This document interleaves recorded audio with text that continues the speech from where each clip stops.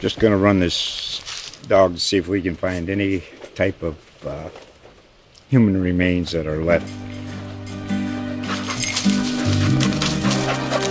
Listen to Where Secrets Go to Die, The Disappearance of Derek Hennigan.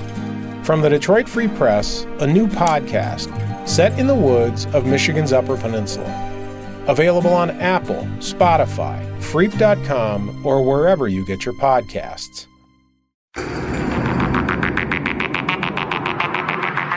Of all the locations in the Wilmington area that have been immortalized in film or TV over the past 35 years, the former Ideal Cement Factory stands out. In the 1980s and 90s, the massive shut-down cement plant near Castle Hayne was the site of more than half a dozen major film productions, some of them with very famous names. The Crow, Super Mario Brothers, Teenage Mutant Ninja Turtles. Cavernous and indestructible, the warren of terrifying subterranean tunnels, Ideal Cement was often used to give those films a gritty, industrial feel that money couldn't buy, which was a good thing for films that were on very tight budgets. So let's talk a little bit of Wilmington film history that took place in one of the unlikeliest of locations in the northern wilds of New Hanover County. This is Cape Fear Unearthed, the podcast exploring the legends, historical oddities, and landmark stories of southeastern North Carolina. I'm your host, John Staton, and I'm a reporter with the Star News here in Wilmington. We're a Gannett paper that's part of the USA Today network. For this week's episode, I'm talking with Jock Brandis, who moved to Wilmington from Canada in 1984 to work on what was then Wilmington's fledgling film industry. He's been here ever since. Brandis worked on several movies here based on the work of writer Stephen King, including Firestarter and Cat's Eye in the 1980s, and he has dozens of local credits to his name. Some of the movies Brandis worked on in the 80s and 90s were shot at least in part at Ideal Cement, and he joins me to talk about his days working at what was an iconic, sometimes uncomfortable, and even dangerous location. Okay, so I'm here with Jock Brandis. He's a film industry veteran dating back to the very beginning days of the Wilmington film industry. He's a co-founder of the Full Belly Project. Jock, thanks for being with us. Happy to be here. Well, and this weekend, we should mention on Sunday at 4 o'clock out at the Point Theater in Wilmington, Jock's going to be talking about his experiences working on the Wilmington-made film Maximum Overdrive, which was based on a Stephen King novel. It is. It was. It's kind of interesting for... Or a short story, maybe. Very likely. Yeah. I did a bunch of the Stephen King movies, and I think Dead Zone was the only one that I ever read the book on. Right. Everything else was just like, oh, here's the script and whatever. Yeah, no, you were telling me that Dead Zone was made in Toronto, and that's how you got first hooked up into the whole Stephen King world. I did. I was part of the David Cronenberg kind of world, and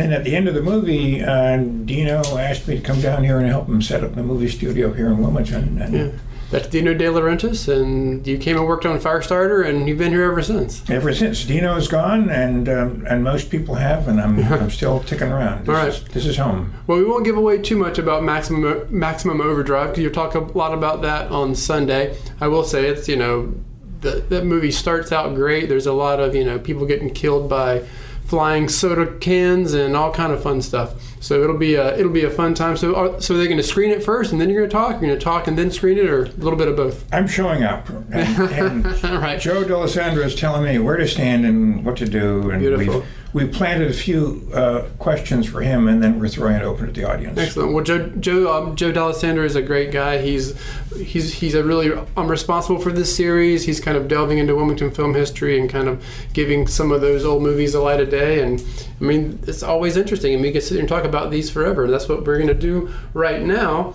In terms of the real reason for being here, or one of the reasons for being here, is to talk about the old Ideal Cement Factory in Wilmington. It's also called the Roanoke Cement Factory. It's on Ideal Cement Road out there in Castle Hayne off Holly Shelter Road, kind of in the northern part of the county. You can make kind of near I-40. Now see, back in my day, I was in high school in the 80s, so that was a place where, us high school kids would run out and get in trouble and, talk about people like worshiping the devil out there. There was all these rumors of it, about satanic rituals, and which was I'm sure more rumor than actual fact. But for whatever reason, the Ideal Cement plant is opened in the early 60s, and then it closed in the early 80s, so it was really only a factory for about 20 years. After it closed, it became, in the 80s and 90s, it was just a hot spot of filming in Wilmington. Well, we used to call it Stage 13. Right. It was bad luck. No one wanted to be out there. It was it was ugly and dirty and cold in the winter and hot in the summer. I mean, it's basically a large abandoned cement factory full of asbestos and weird powders. Oh, gosh. But the reason we used it was that it was just this amazingly flexible place. There are these huge cavernous spaces, made of concrete and steel with walkways and conveyor belts and tunnels and just this fanciful stuff. And you could basically turn it into anything. Yeah, so that's what really kind of drew people's imagination. Obviously, people were drawn to it because there's, half a dozen or more projects that were made out there. So the first one, or one of the first ones that I can see on here was one that you worked on was Little Monsters, and it seems like that was an extensive. You guys were out there extensively. Well, that was great because the world in Little Monsters was this mythical, magical world underground, where it's eternal night, and kids would. Who were smart enough could figure out that there was a portal under their beds, and if they crawled under their beds at night, they could get down. And it was a world of eternal, fun and games and snacks. And but you had to do the strange underworld thing. Yeah. So it was video games and weird walkways and catways and tunnels. It's kind of strange underworld place. Yeah. But the beauty of it is that was an indestructible building, so there's nothing you could do to damage it. It's an issue, even if you're filming inside a stage and you're doing explosions or you're doing collapses, you can actually destroy the inside of a soundstage. Right. There's no way you could destroy the 3-foot thick walls of the cement plant. Yeah. And if you knocked a hole in the wall, I mean, who really cares? It's just, There was no way you could knock. If the art director says, "Gee, I'd like to put a hole in this wall," we would just look at it. Say, maybe your next movie, but that was it. Interesting. Well, and it often has been used for, Little Monsters. I think that's like Fred Savage, right? And he's running around. What were some of the things you built out there? What were some of the things that you worked on? And those were really complex overhead catwalks, and essentially made out of shipping pallets and whatever. But The Crow, which extensively shot out there, was this kind of underworld, abandoned industrial big eastern city thing. Yeah, The Crow with Brandon Lee, and that was well known for a lot of reasons, some tragic. I had a friend who worked out there. She said there was some kind of industrial dance sequence, or there's some kind of weird industrial dance party going on out there, and they had these big oil lamps, and there's dripping oil all over people, and it was. She said it was a fun time. Well, there was an association with things going wrong that the cement plant had, which is why we call it Stage 13. Yeah. Well, what were some of the things that went wrong over there over the years? Well, anytime you have big explosions and stunts, you're gonna, weird stuff is gonna happen. Super Mario Brothers shot out there, and that was a movie that had a fair number of injuries in it, and it was. I didn't work on that. I was hired on, and then I was fired before the camera actually. Well, might have been a good thing. No, Super Mario Brothers, and that's one of the ones that when people talk about. There's been a lot of good movies made in Wilmington, maybe a lot of not so good. Super Mario Brothers is one of the people that talk about of maybe one of the worst. I know Bob Hoskins that worked on that said it was the worst movie he's ever made. Which was, and Dennis Hopper was in there as the villain. But they used that. I know that Super Mario Brothers used Ideal Cement almost as extensively as anyone. They had the whole world set up out there. And Muppets from Space. Yeah, what was? Yeah. No, that was in the 90s, right? Yeah, I built weird props for that. I did stuff for Elmo and for the Elmo and Grouchland. Yeah, Elmo and Grouchland, yeah. And so I was basically building mechanical contrivances like volcanoes that spewed trash and things like that. So I was fortunate I didn't have to get out there. But again, it was indestructible. It was incredibly flexible, and there were these endless weird abandoned tunnels full of crap that were underneath there. That it seemed like you could go for miles because there were all these big silos and conveyors and whatnot, and you could do pretty much anything with it. That sounds terrifying. What was it like just to kind of be in there and walk around there? I mean, I guess... Well, after about 4 hours, you got this horrible feeling in your lungs. You know? Oh, no. And, well, because all of the big rotating ovens that would make the...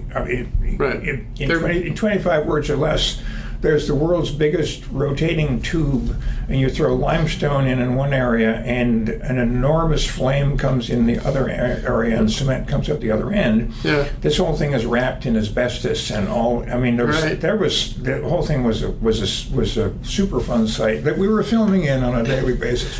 Well, let's see, how did that? Yeah, and.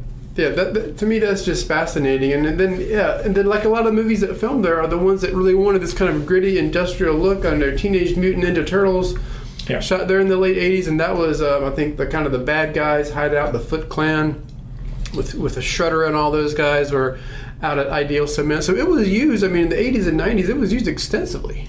Well, you could, and there was a strangely fantastic office building which had a double swoop sort of, Frank Lloyd Wright roof to it, which is of course all made of cement. And inside was this weird, 1950s office design on acid kind of thing that didn't make any sense and was also abandoned. So, I mean, it was, if you were looking for something, if you didn't have a budget and you were looking for something fantastical, you could find some place right there and just set up some lights and roll camera. Yeah, so was that part of it? Like, I mean, like a lot of these people who were filming out there, like, I know Teenage Mutant Ninja Turtles, that was basically an indie at the time, even though it went on to some success.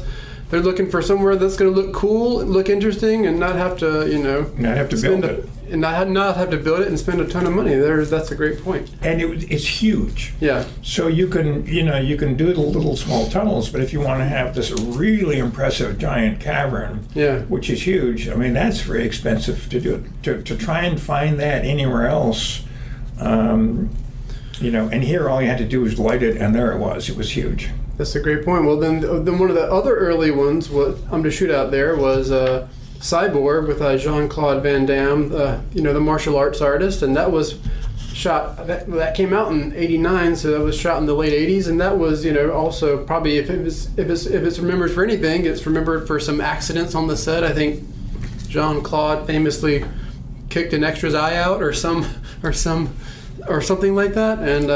It just had the reputation because, first of all, it was an incredibly unsafe place to work. Right. So right off the bat, and with all of this abandoned industrial stuff that we would clamber our way through, and sharp and rusty edges everywhere, and debris from the last movie everywhere, it was basically an accident when it happened, and it did. So we didn't call it Stage 13 for no good reason. Yeah, and then probably for that very reason, it fell out of fashion. Or if it didn't fall out of fashion, it just people were like, what, we just can't justify filming there anymore. The last thing that I see that was filmed out there, and it's all fenced off now. You go out there, you can't even really. I think back in the day, you could just. I drove in. As we did as teenagers, just drove up in, walked around, got into trouble, and now it's all fenced off as it probably should be. I know Revolution, the TV show, which was set in this post-apocalyptic world, was shooting out there. So there was probably maybe a little hearkening back to the old days of filming in Wilmington. But that was 2012, so it's been about close to a decade before anything of anything big is really shot out there. Well, as you say, people are getting a whole lot more safety conscious, and insurance companies are starting to actually pay attention to what goes on the movie set, and the fact that it's covered in cement and asbestos dust, there's an issue there. Yeah, that would probably be a red flag to any insurance. Yeah, someone would pick up on that. Yeah, so it's kind of interesting to think what will happen to that place, because like as you were saying, it wouldn't be exactly a cheap or easy teardown. It doesn't sound like. Fortunately, there's nothing around it for miles, and so I'm thinking low yield nuclear explosion possibly might be the only thing that would take it down. Wow. Either that, or 50 years from now, it'll be the fashionable, hotel and night spot. There you go. Now you're talking. What was the other thing you said that shot out there? Was you said Muppets from Space, and then there was one other one that you said that shot out there. Anyway, no, it's so it'll be interesting to see. I mean, that's just, to me, it's just a fascinating part of Wilmington history. Wilmington film history. That all these crazy movies were shot out at this kind of, and it's not even that remote, right? We could probably drive out there in 20 minutes, but we're downtown. But yeah, it was within the Screen Actors Guild radius for not including travel time. Oh, okay. Well, so it was, if it was another 3 miles further out, then and all of a sudden you do that, and suddenly you're into overtime an hour earlier, and so with an assistant director, the SAG overtime circle is always heavily on their minds. Well, I can imagine. So let's see, if we've hit all these movies, we talked about The Crow, we talked about... Yeah, so just one more reminder, Jock will be out at The Point at 4 o'clock on Sunday, September 19th. It's free. It's free. Well, yeah, that's even better. Well, it is. You just got to... Well, you can't turn that down. Got to buy popcorn, because it definitely is a popcorn movie. It's not the worst movie I ever worked on. Right. That would be probably, Deathbed, the bed that eats people. I have seen Deathbed, and it is truly horrible. It is.